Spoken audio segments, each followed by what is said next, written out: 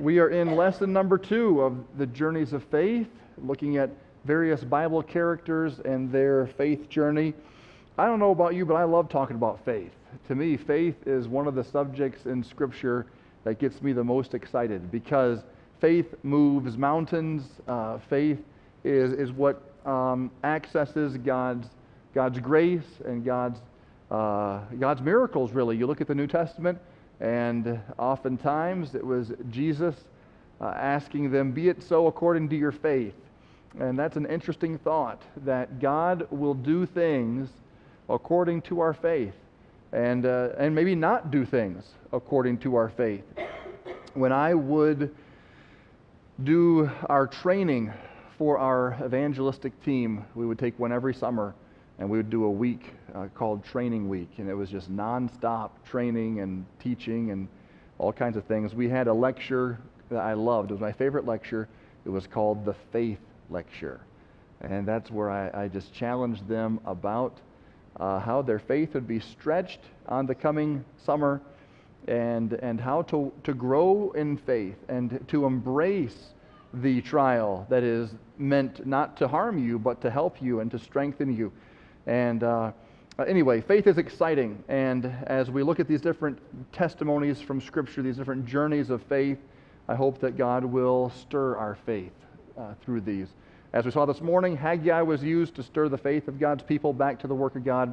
And I'm praying that these snapshots into some Bible characters' lives will also accomplish the same purpose. God tested Abraham many, many times, and that's what we're looking at today. The journey to Mount Moriah, looking at Abraham. He was a man whose faith was tested several times, but he was also a man whose faith came through. The testing that he endured and the simple faith with which he responded is unbelievable. He went out looking for a country that he'd never heard of, and he followed God in the matter of Isaac. We're going to see that in a moment. He knew that God was for him, and he trusted God, and he knew that it was going to be okay. Even if it meant the possible sacrifice of his son, Abraham trusted God. And I trust that we, as our faith is tested, that we will also realize that God is not trying to harm us. He is for us, and if we look to him, he will not fail us. So the journey to Mount Moriah, we're looking at Genesis 22. Every single day of our lives, whether we know it or not, we either consciously or unconsciously make probably hundreds of decisions of faith.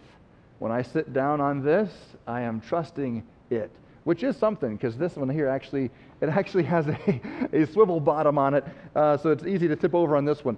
It's supposed to, I guess, keep your back limber. That's why I got this. But anyway, I sit down, I trust the chair.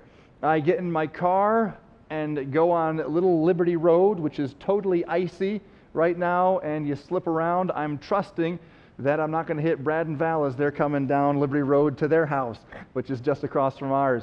We trust people we don't even know. I'm hoping that they'll stay in their lane. I'm hoping I'll stay in mine. You get on an airplane, you're trusting pilots and mechanics and engineers you've never met. When you go to a restaurant, will we ever go to restaurants again besides takeout? I don't know, I hope so, but you go to takeout. You are trusting some cooks that you have never met. And if you have ever worked in the fast food industry, anybody in here worked besides me? I worked in the fast food industry. Okay, a few folks. I've been on the inside, and I know things are not always as they should be in those places, and yet I still go back, and I still go to restaurants. One of the things that really hurt my faith in trusting restaurants was when I went to Cambodia with Matthew Weber and the evangelistic team, and we met Tom Johnson, and he said, "There's one authentic food restaurant that I can take you to where you won't get sick." I was like, "Oh, that sounds good. We'd rather not get sick." So he took us to this little hole in the wall. You'd never even know it was there. And so we're eating this food, and it's doing interesting things to your taste buds, and a lot of sensations. And I thought, well, before we go, I'll hit the restroom. And so Weber said, "I'll go with you." And so we walked down this hallway. The hallway is just curtains, is all it is. And there's a curtain rod on top of it. And people normal people aren't as tall as Matthew Weber and I. We're both about 6'5", 6'6", and we could see over the curtain. Well, over the curtain, this side is the restrooms. We'll leave that alone. We didn't look over there. Over the curtain on this side of the hallway is the kitchen. And Weber, he looked over. He's like, Brother Barber, you got to see this. I said, I don't know if I want to see this. I looked over. It was a horrible sight. Raw meat that flies and and the smell. And we had already eaten our food. So anyway, that did not do a lot for my faith. But we went back and sat down with the group. We did not say a word. Everyone's still eating their food, loving it. Loving it. Oh, this is so good. Taking pictures and all this. We trust people. Bottom line, we trust people all the time. We walk by faith all the time. And yet, it is so hard sometimes to follow God's commands or to trust Him in a trial. We'll trust complete strangers, doctors whom we've never met. We'll trust them with surgery, cutting us open, whatever else, or putting us out, hoping that they'll wake us back up, whatever. And yet, God, we know He loves us. We know He has things under control. Oftentimes, it is hard to trust the Lord. Hebrews 11 and verse 8, I don't think it's in the notes, but it might be in your notes, I'm not sure. Hebrews 11 verse 8 says, by faith Abraham, when he was called to go out into a place which he should after receive for an inheritance, obeyed. And he went out, not knowing whither he went. Now that right there, I think we can all relate to this. There's a lot of things that God asks us to do where we don't know where we're going. We're taking a path and we don't know where it ends. I don't know about you, but I hate those paths. I want to know where I'm going. I want to know when I'm going to get there. I love the GPS. And in fact, it has handicapped me. Now I can't get home from, it's embarrassing. I can't get home from anywhere without my GPS. I mean, I can. I just sometimes take longer routes and stuff. It's bad. But I like the GPS because it'll tell me when I'm going to get there. I don't know. I want to know. You plug it in, and it says you're going to get there at 4:02 in the afternoon. Boom. I know where I'm going. I know when I'm going to get there, and I just know. Abraham was not given a GPS. He was just called to go to a place that he didn't know about. It was his inheritance, and he was supposed to obey. He didn't know where he was going. So you're not the only one, all right? God has asked that of many, many, many before us. By faith, verse 9 says, he sojourned in the land of promise, as in a strange country, dwelling in tabernacles with Isaac and Jacob, the heirs with him of the same promise. For he looked for a city which hath foundations, whose builder and maker is God. He knew who was calling him. He knew who was building his future, but he didn't know what it looked like. He didn't know what the path looked like. This was a journey of faith. The word called in verse 8, it says when he was called to go out into a place. The word called means to invite. In other words, God invited him on a journey of faith. Come trust me. Sometimes God does that with us. There's health things. We've mentioned some health crises here tonight. There's health journeys of faith. God says, come walk with me for a while. You don't know where this is going, but I do, and I want you to grow, and I want you to get to know me on a deeper level. Come, and I'm going to invite you on this journey of faith. So he invited Abraham on a journey of faith. And Abraham, interestingly enough, his response is now maybe where we break rank a little bit. We all understand this being called to go somewhere you don't know where you're going. But where we maybe differentiate a little bit is he obeyed immediately. And it does not mention any delay. It does not mention any question. Not saying he didn't have a question, but it's not mentioned. It just simply says he was called to a place which he should after receive for an inheritance, and he obeyed and went out, not knowing whither he went. That's hard. But I believe God was inviting him to a journey of faith where he would test him, he would prove him, and he would strengthen him in his faith. My kids are getting older now. I mean, they're not old, but I guess all of us are getting older, right? And the older ones, Samuel's the oldest, he asks more questions. When they're little, it's just, get in the car, we're going. And you get to the place and they realize, oh, we're going out with a friend. They have no idea what we're doing. They just get in the car and surprise, we're at a friend's house. We've been talking about this all week and they still don't know until they get there. But you get older, like Samuel, you want to ask more questions, you want to know more details, and that's just how it is with life. The older we get, the more we want to see. And sometimes God says, no, I want you to go back to just trusting me like a little child. That simple faith.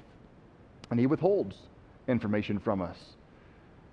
And it's going to be okay because you're going to get to know him more. And your faith and your peace you'll have to get from him. If you knew all of the info of the journey and you knew there's going to be this and this, and then you're going to get this letter, and then you're going to get this diagnosis, and then it's all going to work out and be fine. You'd just be like, oh, okay, let's go. It's going to be rough, but at least I know how it ends. Okay, let's go. What are you resting in? Where are you getting your peace? You're getting your peace from an outcome. And God wants you to get your peace and your rest from a person, from him. The word obeyed in verse 8. This is coming from a Greek word, of course, hupakuo. I think I said that right. And it means to listen, to hearken to a command, to submit to. He obeyed. We'll take all those. He listened. He hearkened to the command. He submitted to it. He obeyed. Trusting God for Abraham, trusting God to provide him with a son was a big step of faith. To all human reasoning, this wasn't supposed to happen. It was humanly impossible. And yet, the strength of Abraham's faith is seen by his confidence and his quick, simple obedience. What does he have to lose? Why not trust God immediately? What does he have to lose? God called him. God could do this. Let's see what happens. Let's trust God. Our journey of faith is similar. Our journey of faith oftentimes will lead us to the brink of impossible. And if it wasn't impossible, it wouldn't be much of a journey of faith. Our confidence is able to be stabilized in God as we grow deeper with him on these journeys. Abraham waited many years for God to fulfill the promise that he had given him concerning a son. And it seemed that at this point, God waited too long. The promise was in Genesis 17:16. I will bless her and give thee a son also of her. I will bless her, and she shall be a mother of nations. Kings of people shall be of her. This is not just a promise. This is a very detailed promise. Then Abraham fell upon his face and laughed and said in his heart, shall a child be born unto him that is 100 years old? And shall Sarah that is 90 years old bear? So he had a hard time believing it initially there, but ultimately he did trust God. But can you imagine being so old? I'm sorry. This is not the original promise. This is the second giving of this promise. He's getting older and he's losing hope in this promise. And I think for us, many of us, we can lose hope with things. You're praying for somebody to get saved who's a family member. You've prayed forever, and they just won't get saved. And you can kind of tend to just say, I don't know about this, and we can give up. You could be praying for a specific health condition or a specific child or someone who's away from the Lord to come back to the Lord, a certain need, and the Lord allows it to go so long. And he knows what he's doing. He's doing it because he wants to strengthen our faith. Isaac was God's promise, and God made good on his promise. He just did not just give him a son, he wanted to give him a journey. And I think we need to recognize that. It's not just the answer that God's after. That's what we're after. Lord, give me a job. That's all I need is a job. Lord, give me good health. Fix this problem. That's all I need. For us, it's just the end. For God, He wants to give you the end, and He wants to give you everything that you're going to glean from that journey of faith. Question for you here. What is something in your life that God has given you that you had to wait for, where your faith was tested? Anybody think of something that you'd like to share, where you had to wait, you prayed, you sought the Lord? Yes. Right here, she points to her husband. That's good. Amen. Amen. And worth the wait. Praise the Lord. But what a blessing. What a testimony. You prayed, you trusted God, and in His timing, He brought Gary and brought both of you together, and praise the Lord, to the glory of God.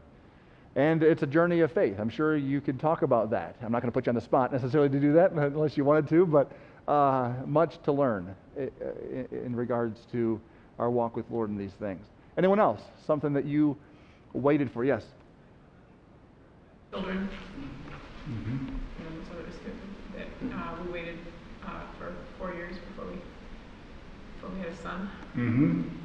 And we named him Samuel Isaac, because Samuel, for this child I prayed, and the Lord gave him. And then Isaac, well, we're talking about Isaac, the promised child.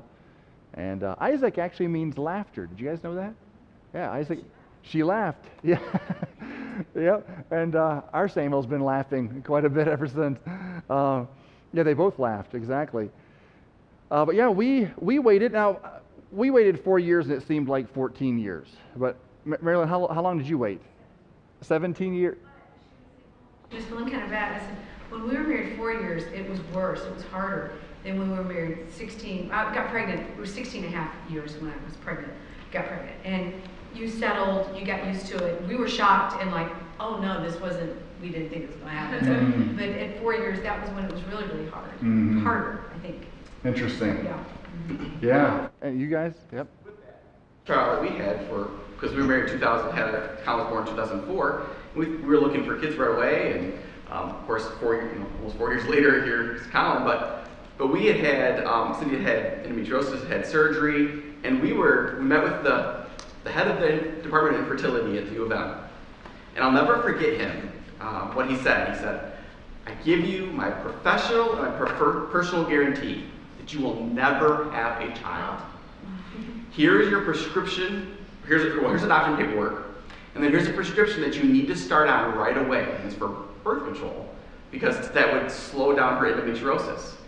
And so it was, he was like, for your own health, you need to get this prescription filled and start it right away. You're already too many months out from your surgery that she'd had. You really need to get started.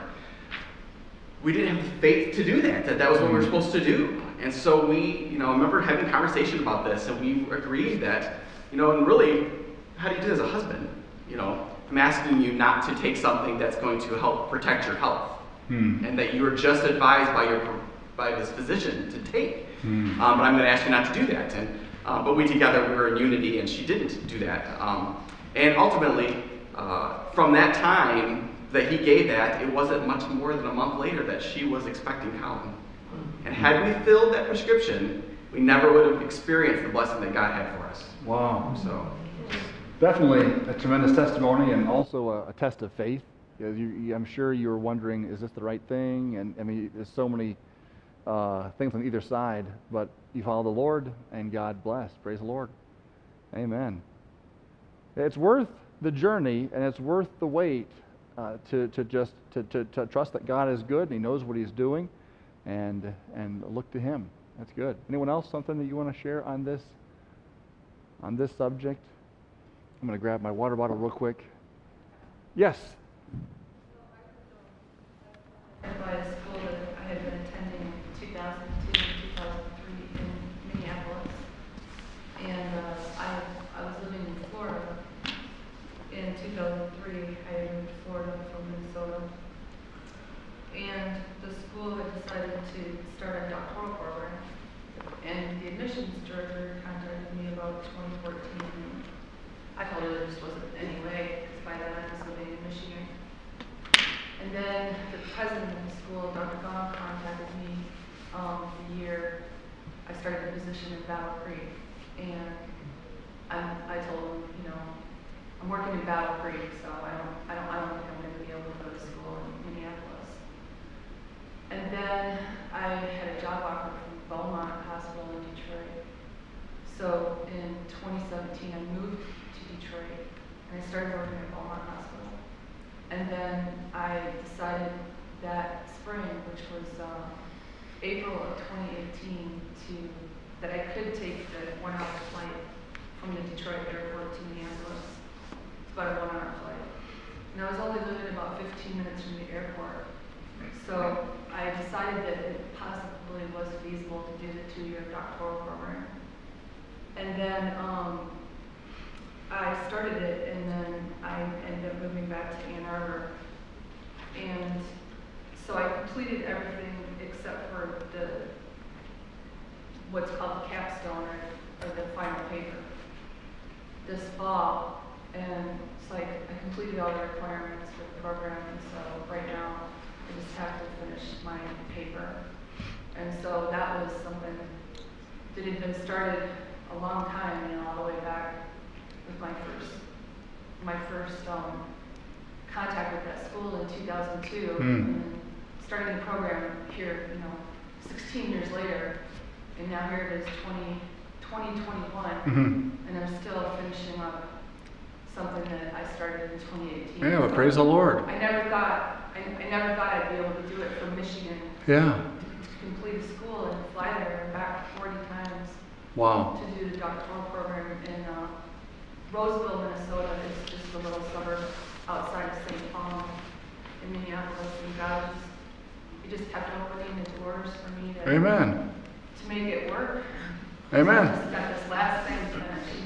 Yeah, and we're going to pray you through on that to finish that strong. But yeah, that's a tremendous testimony. A 20-year-ish education venture that God is, I'm sure, stretching your faith in multiple ways. These are all good testimonies. For Abraham and Sarah, Isaac was their dream, and God didn't want to give them that dream right off the bat. He wanted to teach them about faith, and that would be their legacy that they would hand off to their children. It's more important that we learn to walk by faith than it is for us to just get everything that we want right off when we get it. For my wife and I, when we were praying that we'd be able to have children, and then we went to Ireland, I said to my wife, hon, we're in evangelism now, we're traveling the country, we're flying to Ireland, we have such incredible freedom to without kids and stuff, you can just get up and go. I said, maybe this is what the Lord has for us, and maybe we just need to surrender to it, that God wants us to be flexible and free to come and go, and maybe kids are just not what God has. And so we prayed about it, and we just surrendered, and then she got pregnant. So I guess that's what the Lord wanted to teach us in that situation was we just need to be surrendered to serve Him, and then just leave that alone, and God took care of that in His time. Anything else? I don't want to skip anybody. All right. So there is a request from the Lord is your first point. Excuse me.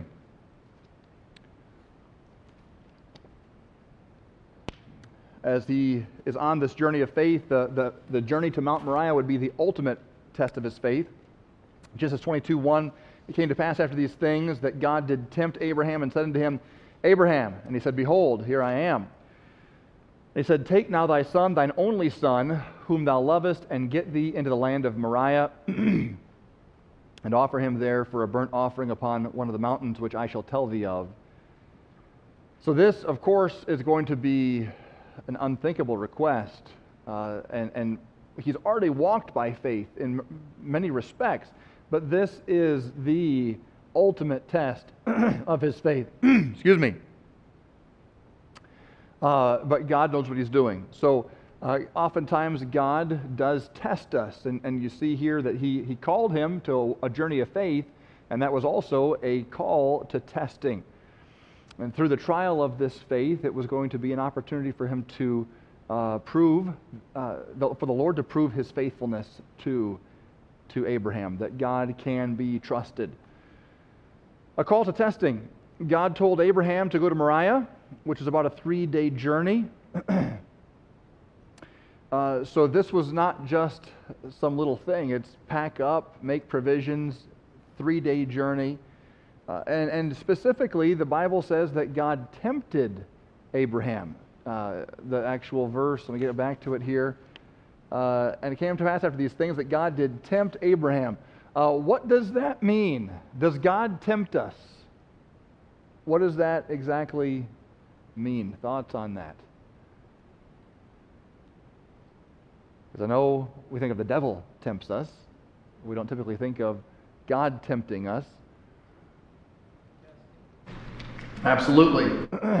The Hebrew word has, it's maybe broader than we think of tempting often as a temptation to evil. But this word has the idea of proving, trying, testing.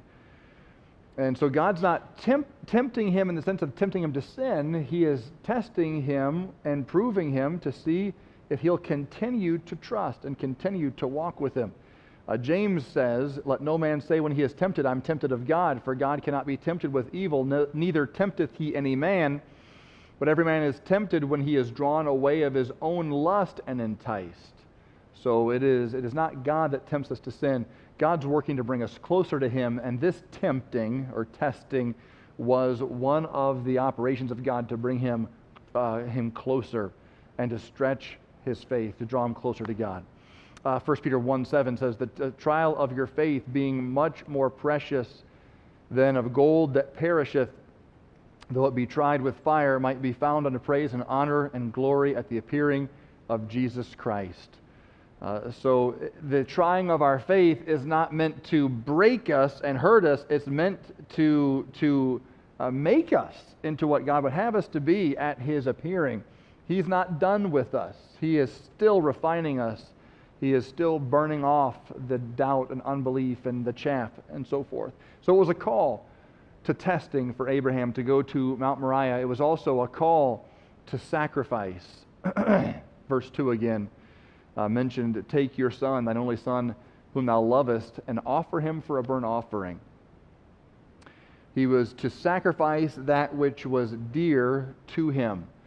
I think there is an idea that we get of God, and maybe it has to do even with Isaac and other stories, that God is after what is most dear to you. He doesn't want you to have fun. If there's something that you really love, he's going to come and take it from you, and so forth.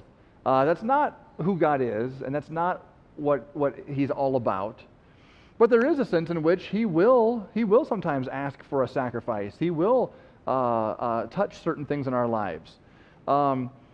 It says here in verse 5, Genesis 15:5, "And he brought him forth abroad and said, Look now toward heaven and tell the stars, if thou shalt be able to number them. And he said, So shall thy seed be. And he believed in the Lord, and he counted it to him for righteousness." So that was one of the original promises. Later we read the other one where he laughed and he kind of was doubting at that point. But he had been promised this son. And he knew that this was a miracle that they had Isaac. And now he's being asked to sacrifice. Why would God do this? So thoughts on this? Maybe God's asked you to sacrifice something. Maybe there's something that an Isaac in your life that God gave you and then seemingly took back. Thoughts you want to share on that as to maybe an illustration of it, or why? What is God after when he allows this sort of thing or asks for this sort of thing? Yes? I think sometimes if we're given something by God that we really love, it can become an idol. Absolutely. And the test is not whether God wants to take it away from you or not, but are you willing to let that have second place in your life? That's it. Nailed it. Absolutely. The things that God gives us, the Bible says, no good gift will he withhold from them that walk uprightly. And there's that idea that God loves to give good gifts to his children. If ye being evil know how to good gifts, how much more your heavenly Father. He loves to give good things to us. Taste and see the Lord is good. And he'll give us blessings, he'll give us good things, but not so that we can make an idol out of them. That was never the purpose, that we would take something that God gave us and love it supremely. And so sometimes God tests whether you say, well, God, you gave this to me. Why would you take it away? I prayed for this, and now you're taking it away. This makes no sense. Yes? You've got a basketball in your suitcase, Yeah. but where does it fit? Exactly. Very good. Yep. You've got a sun in your suitcase. Well, exactly where does that sun fit? Or Uh-huh. name it, you know. Right. Yeah, I loved basketball. I mentioned that in my testimony. I loved basketball and trumpet and was living for both of those things. And I thought the Lord had given them to me. Why would you give me this, God, and then take it away? Well, it wasn't that He meant to take them away. He meant for them to be used appropriately in my God-called path. And they have been, I've used both of them ever since. I play with Brad once in a while. I haven't played since whenever we played last. I don't know. The basketball shoes are not getting broke out very much anymore, but the trumpet once in a while. And it's a blessing to be able to use what God gives you, but He does test whether or not we're going to latch onto these things. Other thoughts along that line? Or something that maybe where God gave you something? Yes? Bottom line is, He's got to be first in your life, and He's going to put you on the spot to see, okay, you say talk's cheap, show me what you're going to do. And you got to live it no matter what, and sometimes it's hard, and He has to show you an example. Just like a kid, you want it now, but there's a reason why He makes you hold off and wait. You got to have patience and wait for it in His time. But if you trust Him and walk by faith, it ain't easy. It's hard to do. Right. Everybody in this room will go through that. Right. And it's just no matter what you say or what you do, it's okay, Lord. You told me you're going to do this. I'm going to trust you. I'm going to hold off and wait. It's like He's opened my eyes with everything that's going on with Carol. Why is all this going on? Yeah. It's like, I'm going to trust you that you're going to get us through this. And He has. Amen. Absolutely. And it's just a walk of faith, walk every day in life. But ask Him first, be a blessing to Him every day, to do the right thing, to be pleasing to Him, not for yourself. Amen. Yeah. I've shared my testimony about leaving evangelism, and God called me into evangelism and gave me that burden. I believe gave me the gift and also just opened the way. You don't just announce, I'm going to be an evangelist, and then your phone starts ringing and people say, will you come? I heard you're an evangelist now. Will you come preach for us? We got this youth thing. We got this revival meeting. You know, God has to open the door. God has to make that happen. And so the Lord was making it happen for us, and for 8 years we had a tremendous time, and I loved what I was doing. Didn't want to change anything. And yet the Lord stopped that and redirected. In a sense, the way I saw it then was took away. And I don't see that anything was taken away. It's just a different path in the same journey. It's the gospel ministry no matter where you go. It just maybe looks different here and there. So nothing was really taken away. At the time, I felt that it was being taken away, but now I would look back and say, if there was anything taken away, the only thing that was taken away would have been the idolatry side of it, where the ministry itself became so big to me, and you know, all that we had worked for and all that we had been able to accomplish, and I did definitely see there was a lot more of my ambition involved than I even remotely understood at the time, and so. God knew what He was doing. You look at it now, and we're a family of 7. My truck only seated 6, right? So we were headed to a little bit of a crisis there, but it was what the Lord knew was the step for our family. He knew what was coming. He knew what was needed, and to me, at the time, it was this huge crisis of faith. But also this was something I was holding dear. It was an Isaac. And sometimes when God calls for Isaac, we don't want to give him up. Truth is, the Lord didn't take Isaac from me. I mean, I'm still preaching the gospel. I'm still doing what I've been called to do. The Lord did not take Isaac. It felt like it, though. It felt like it at the time. But God was good. God was faithful. Anybody have something to share on that or personal testimony? If you have, I'd love to hear it. I don't want to force it either, though. Okay. Hebrews 11 again. Hebrews 11, of course, is the faith chapter. They call it the Hall of Faith. Hebrews 11:11 says, "Through faith also Sarah herself received strength to conceive seed and was delivered of a child when she was past age because she judged him faithful who had promised. Therefore sprang there even of one, and of him as good as dead, so many as the stars of the sky in multitude, and as the sand which is by the seashore innumerable."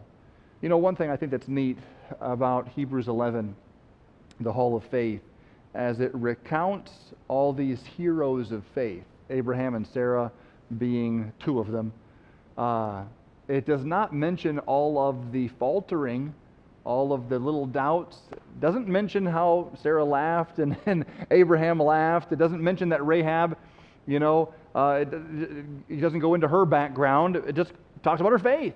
Rahab, she walked by faith. Abraham and Sarah, they trusted God. They judged him faithful who had promised.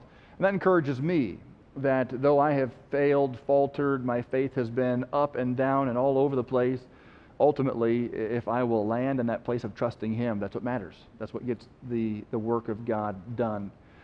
So the request from the Lord, a call to testing and a call to sacrifice. Let's look at the response of obedience, number 2 there.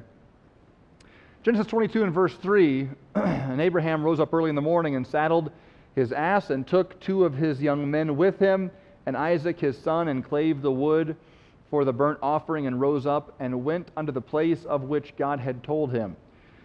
Then on the 3rd day Abraham lifted up his eyes and saw the place afar off. And Abraham said unto his young men, Abide ye here with the ass, and I and the lad will go yonder and worship and come again to you." I want to highlight that phrase, "and come again to you." I personally don't want to think of that as he didn't really want to let these guys in on what was going on, so he was just going to be vague and, "Hey, we're just going to go up here, I'm going to kill my son." No, we're going to come back. I think he was actually saying this in faith. That's what I think it was. I think he believed. He wasn't just leading them on. He really believed God's going to do something, we have a job to do, and then we're going to come back. And the reason I believe that is because of Hebrews 11:19. I put it in here somewhere. Yeah, there it is. It says that accounting that God was able to raise him up even from the dead. So that is what was in his heart. So he says, we're going to go, me and the lad are going to go yonder and worship. You stay here. We're going to come again to you. In his mind, he was thinking, I'm probably going to have to kill him. But this is the promised child, so God's probably going to have to raise him. And I think we're coming back. And we're going to take this 3-day journey home. And we're going to know what God did. That took some incredible faith to have that perspective. Verse 6 says, And Abraham took the wood of the burnt offering and laid it upon Isaac his son. And he took the fire in his hand and a knife, and they went both of them together. It's kind of a cruel thing. Take the wood. It's going to be used for you. I mean, they had to get it up there, right? They didn't take the servants with them. And Isaac spake unto Abraham his father, and said, My father. And he said, Here I am, my son. And he said, Behold the fire and the wood, but where is the lamb for a burnt offering? And Abraham said, My son, God will provide himself a lamb for a burnt offering. So they went both of them together. I'm trying to put myself in his shoes. And, he had servants. He had a lot of servants. He was considered well off in his day. I don't think normally they would tell servants to stay down and we're going to climb all the way up by ourselves and do all of this heavy lifting. It'd be much easier to have the servants do that. Why did he leave them down? Well, again, this was a very vulnerable time in his life. He doesn't really know what's going to happen. He has some ideas. He's trusting God. But it can be hard to walk by faith under the eye of everybody. He kind of wants, you guys stay on there. I got to go have a moment here, a moment with the Lord. It's going to be awkward. It's going to be the toughest thing I've ever done in my life, and you wouldn't understand it anyway. So they probably thought, what in the world? They're carrying wood? We're servants. We carry wood. Why are we down here? Something fishy's going on. He needed to be alone with God on this journey of faith. He needed to just to be able to focus on God without these distractions of other people and just hone in on what God was asking him to do. But notice that there was immediate obedience. When God called Abraham, there was no hesitation. Abraham did not ask for a reason, just like when God said, go look for this country. It was immediate, no reason. He acted in complete faith and gathered everything needed to obey. And he prepared Isaac to be offered on the altar. George Mueller said it this way.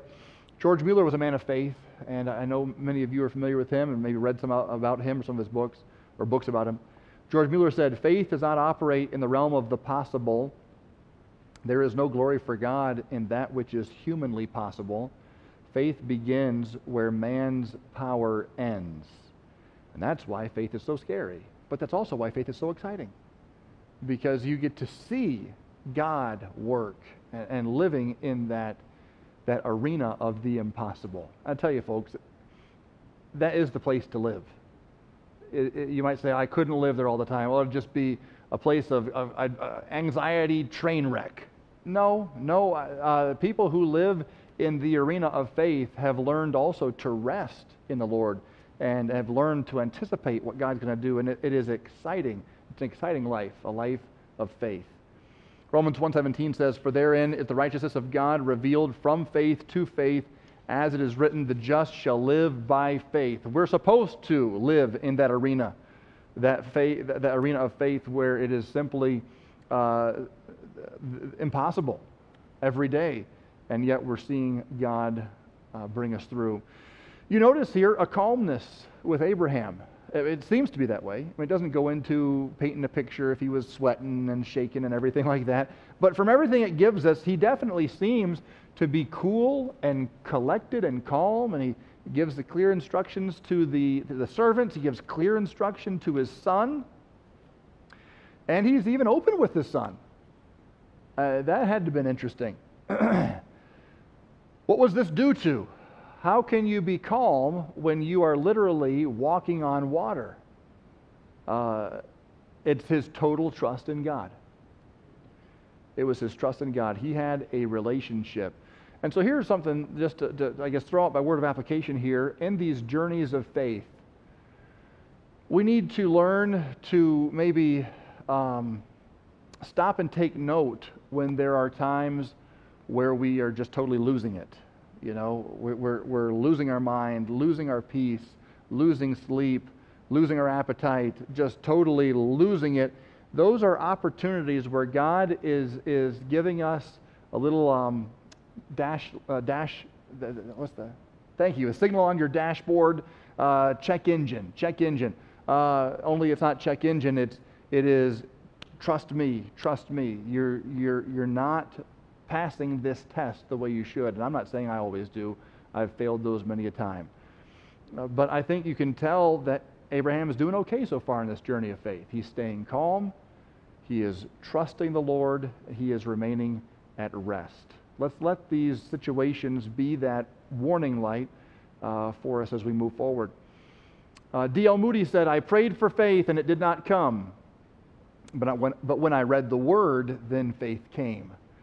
If you don't have faith, if you're, as I said, losing it in a certain situation that's testing your faith, get back in the Word. Let your faith be stirred by the Word of God. Abraham trusted the words of God and acted in obedience upon those words. And again, what's his legacy? Back to Hebrews 11.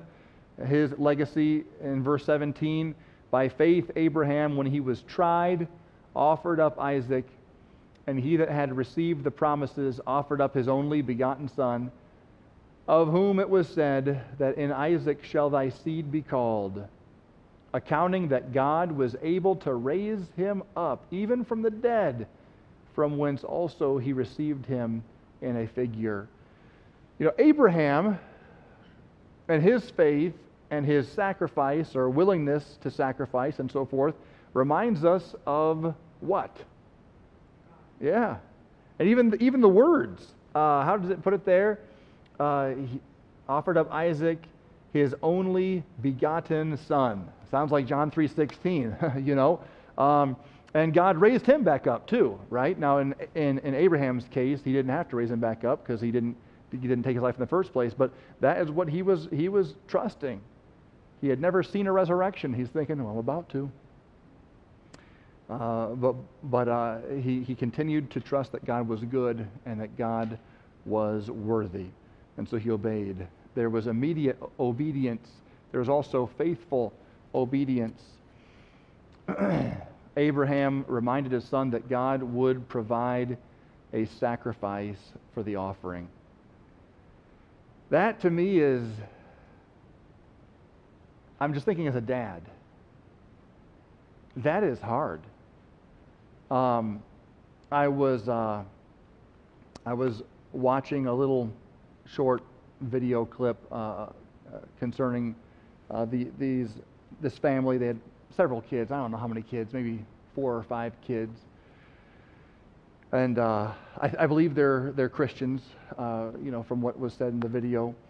And one of their children got sick, and they had the horrible job of sitting down and telling their child that they were going to die. I've never had to have that talk. I cannot imagine having that talk with my kid. And some don't have that talk. They just say, you know what, we're just not going to let them know, But these parents said, no, we want to be open with our son and tell him that you're sick, there's something that can be done, and we're going to. They had this talk, and I think about that. I say, boy, how do you have that talk with your kid? Abraham is having that talk with his kid. You're going to die, but don't worry. God's got this. God's going to provide a sacrifice. I mean, I'm going up here to kill you, and God's going to figure it out one way or another. Either He's going to provide a sacrifice, or you'll come back from the dead, or something. But it's going to be okay. It's going to be okay.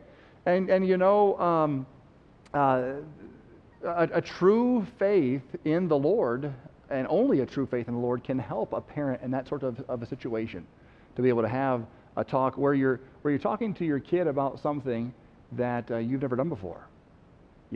I've never died before. I've never. I can tell my kid, all right, we're going to ride a bike. I've been here. You bump your knee, you get back on, and you ride the bike, and we'll drive a car or whatever. There's so many things I can teach my kid, hard things maybe even, but I've been there. There are some things where we haven't been, and we have to still trust God. This is faith. This is the realm of the impossible.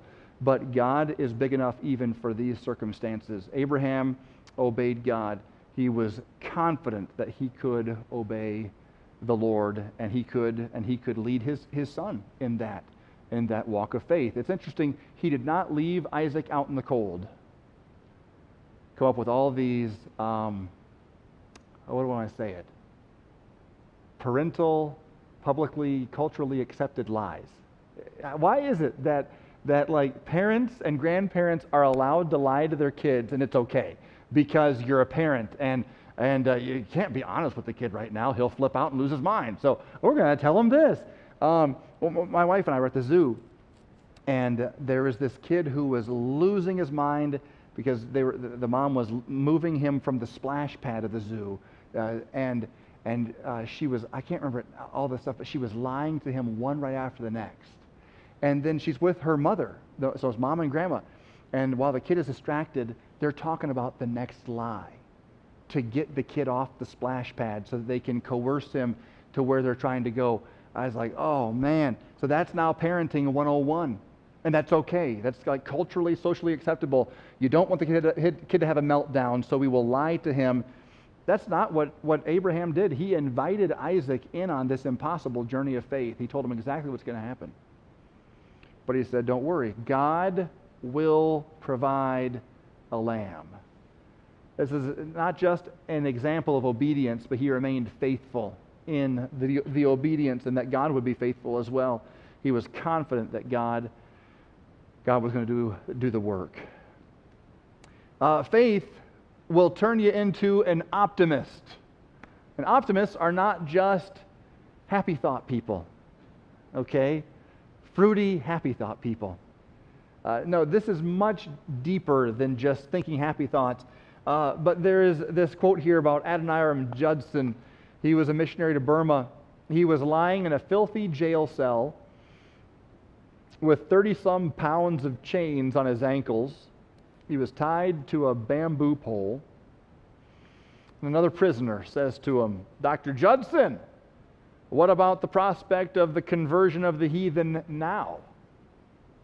And his instant reply was, "The prospects are just as bright as the promises of God." And it's not just optimism. That's what faith will do to you. Faith will help you to have that outlook that God can do this. God's at work. I wonder what He's up to now. I've mentioned that before. Tom Johnson is one of those who has really convicted me about that. Something terrible happens, and he's like, "Wow, I wonder what God's going to do this time." I'm just like, that's not what I'm thinking right now. I'm sorry. I'm thinking, I can't believe this happened. Okay. But Hebrews 11 again, verse 1 through 3. "Now faith is the substance of things hoped for, the evidence of things not seen. For by it the elders obtained a good report. Through faith we understand that the worlds were framed by the word of God, so that the things which are seen were not made of the things which do appear." Verse 6, "But without faith it's impossible to please Him. For he that cometh to God must believe that He is, and that He is a rewarder of them that diligently seek Him." This is faith. It's not just happy thought optimism. It's not just, as they say today, positive energy. What is positive energy? I don't even know what that is. But some of these folks are actually getting close. They just need God to make all of their stuff make sense. Okay? But truly, how do we do this? How do we have this faithful obedience like Abraham? You simply are, it's a matter of perspective. It's a matter of where you're looking. So Adoniram Judson, when he is tied up to a bamboo pole with shackles around his feet, he's not looking at that. He is looking to God. That is how. It's a matter of perspective and focus. The focus of your vision has got to stay fixed on the God that is bigger than whatever's going on in your life. Amen. It's about trusting God and not losing sight of His vision. We're out of time. I got to hit the last one. So the result of faith. This one is a little shorter. Well, it will have to be. So does God just try to see how much pressure we can handle before we snap? Is that what it is? No. He's testing us to build our faith, to make us stronger, to make us deeper, to love Him more, to know Him more. If you never go through a trial, you just won't get to know God as deep. And you know it. You've been through trials with certain people in your life.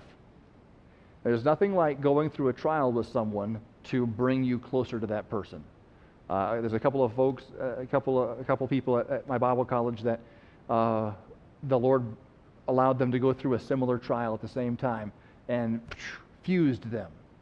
God can do that through trials, and He wants to fuse us with Himself.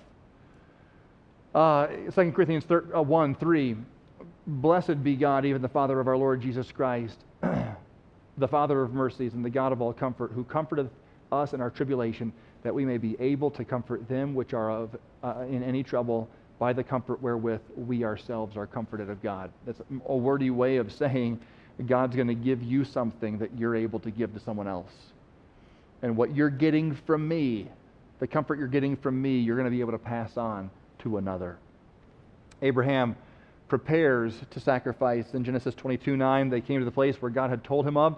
Abraham built an altar there and laid the wood in order and bound Isaac his son and laid him on the altar upon the wood. And Abraham stretched forth his hand and took the knife to slay his son. Wow. He was going to go through with it. And God said, nope. Verse 15, "The angel of the Lord called unto Abraham out of the heaven the second time and said, By myself have I sworn, saith the Lord, for because thou hast done this thing, and hast not withheld thy son, thy only son, that in blessing I will bless thee, and in multiplying I will multiply thee, thy seed, as the stars of heaven, and as the sand which is upon the seashore. And thy seed shall possess the gate of the enemies, and in thy seed shall all nations of the earth be blessed, because thou hast obeyed my voice. You know, one thing to remember about this matter of faith is that faith does not just bless you. It's not just your journey. It was a blessing to Isaac and to all of the offspring and ultimately to all nations. We are still enjoying the blessing of Abraham's decision to believe God. That is amazing to think of that. Do not for a moment ever underestimate what your faith means to the world, not just your family, certainly to your family, but to what God is doing. Your decision to trust Him or to not trust Him could be life-changing for so many people for so long. So, are we willing to serve the Lord with the things in our life that we hold dear? Are we willing to sacrifice things that we would call our treasures if called upon God to do so? And are we willing to submit to and trust our Savior? So Abraham prepares to sacrifice, and God provides a replacement, is the final point there. The angel of the Lord called to him, and he says, Here am I, lay not thy hand on the lad, neither do anything unto him, for now I know that thou fearest God. And he lifted up his eyes, verse 13, there was a ram caught in the thicket by the thorns. He went, took the ram, offered the ram, and what did he say? He called the name of that place Jehovah Jireh. What does that mean? You guys know this, right? The Lord will provide, or has provided in this case. God will provide. And so as we are going through a test of faith, a journey of faith, we need to focus on Jehovah Jireh. Have tunnel vision if you can, to make sure that you are not allowing all the other distractions to weigh you down, but you're saying, no, God's bigger than this. God can provide. He will provide. I'm trusting Him to provide. And don't lose your joy. Luther Bridges. Does anybody know that name? Pastor Luther Bridges. He wrote the song, He Keeps Me Singing. You all know that song? He Keeps Me Singing. It's a great, happy song. I did not realize he wrote this during a time of heartache. He and his family went, it was 1900, I think. Early 1900s. He was in Kentucky, and they went over some rough Kentucky roads to Grandma and Grandpa's house, got in late, and everybody went to bed, and don't know what happened, but the neighbor saw the house on fire. The neighbor came over, and everyone was sound asleep from a hard journey. Grandma and Grandpa got out. Pastor Bridges got out and thought his wife and 3 boys had gotten out. To come to find out, they were still in. And so he ran back to go get them, and the flames in the house collapsed, and they were not able to rescue his family. And so his wife and 3 boys all died in that home. And you look at it, you say, I mean, they're serving the Lord. He's a pastor in Kentucky. They go to see Grandma. I mean, why would God do this? I mean, give them a break. Give them a nice vacation. How in the world would the Lord allow this? But he remembered the promise in Job 35:10, which says, But none saith, Where is God my Maker, who giveth songs in the night? And that is when he wrote the song, He Keeps Me Singing. And next time you read, and next time you sing that song, remember that this was written by a man who was singing that song through the most incredible heartache. He kept his focus on the Lord. Abraham kept his focus on the Lord, and that enabled him to see God deliver. Let's continue through the journey. God is looking for people who will trust Him completely. Abraham was not perfect. His faith did falter, but ultimately his faith remained on the Lord. And we can follow that example by the grace of God. Let's ask God to help us to be men and women of faith on our journey to Mount Moriah. What is the Isaac that God may be asking of you? Submit, surrender. God is not trying to take things from you. He's really trying to give you everything in him. He wants to be first. Let's trust him. Well, Lord, we thank you for this time. Thank you, Lord, for the journey of faith that Abraham took and the blessing that we are still experiencing from it even today.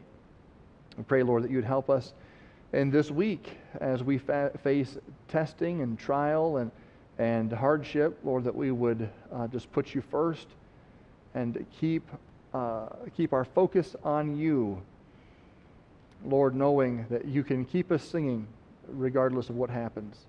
Lord, we thank you that we can walk by faith. This is where life gets exciting. And well, Lord, we look forward to seeing what you are up to in our lives and that you'd be glorified in us. In Jesus' name, amen.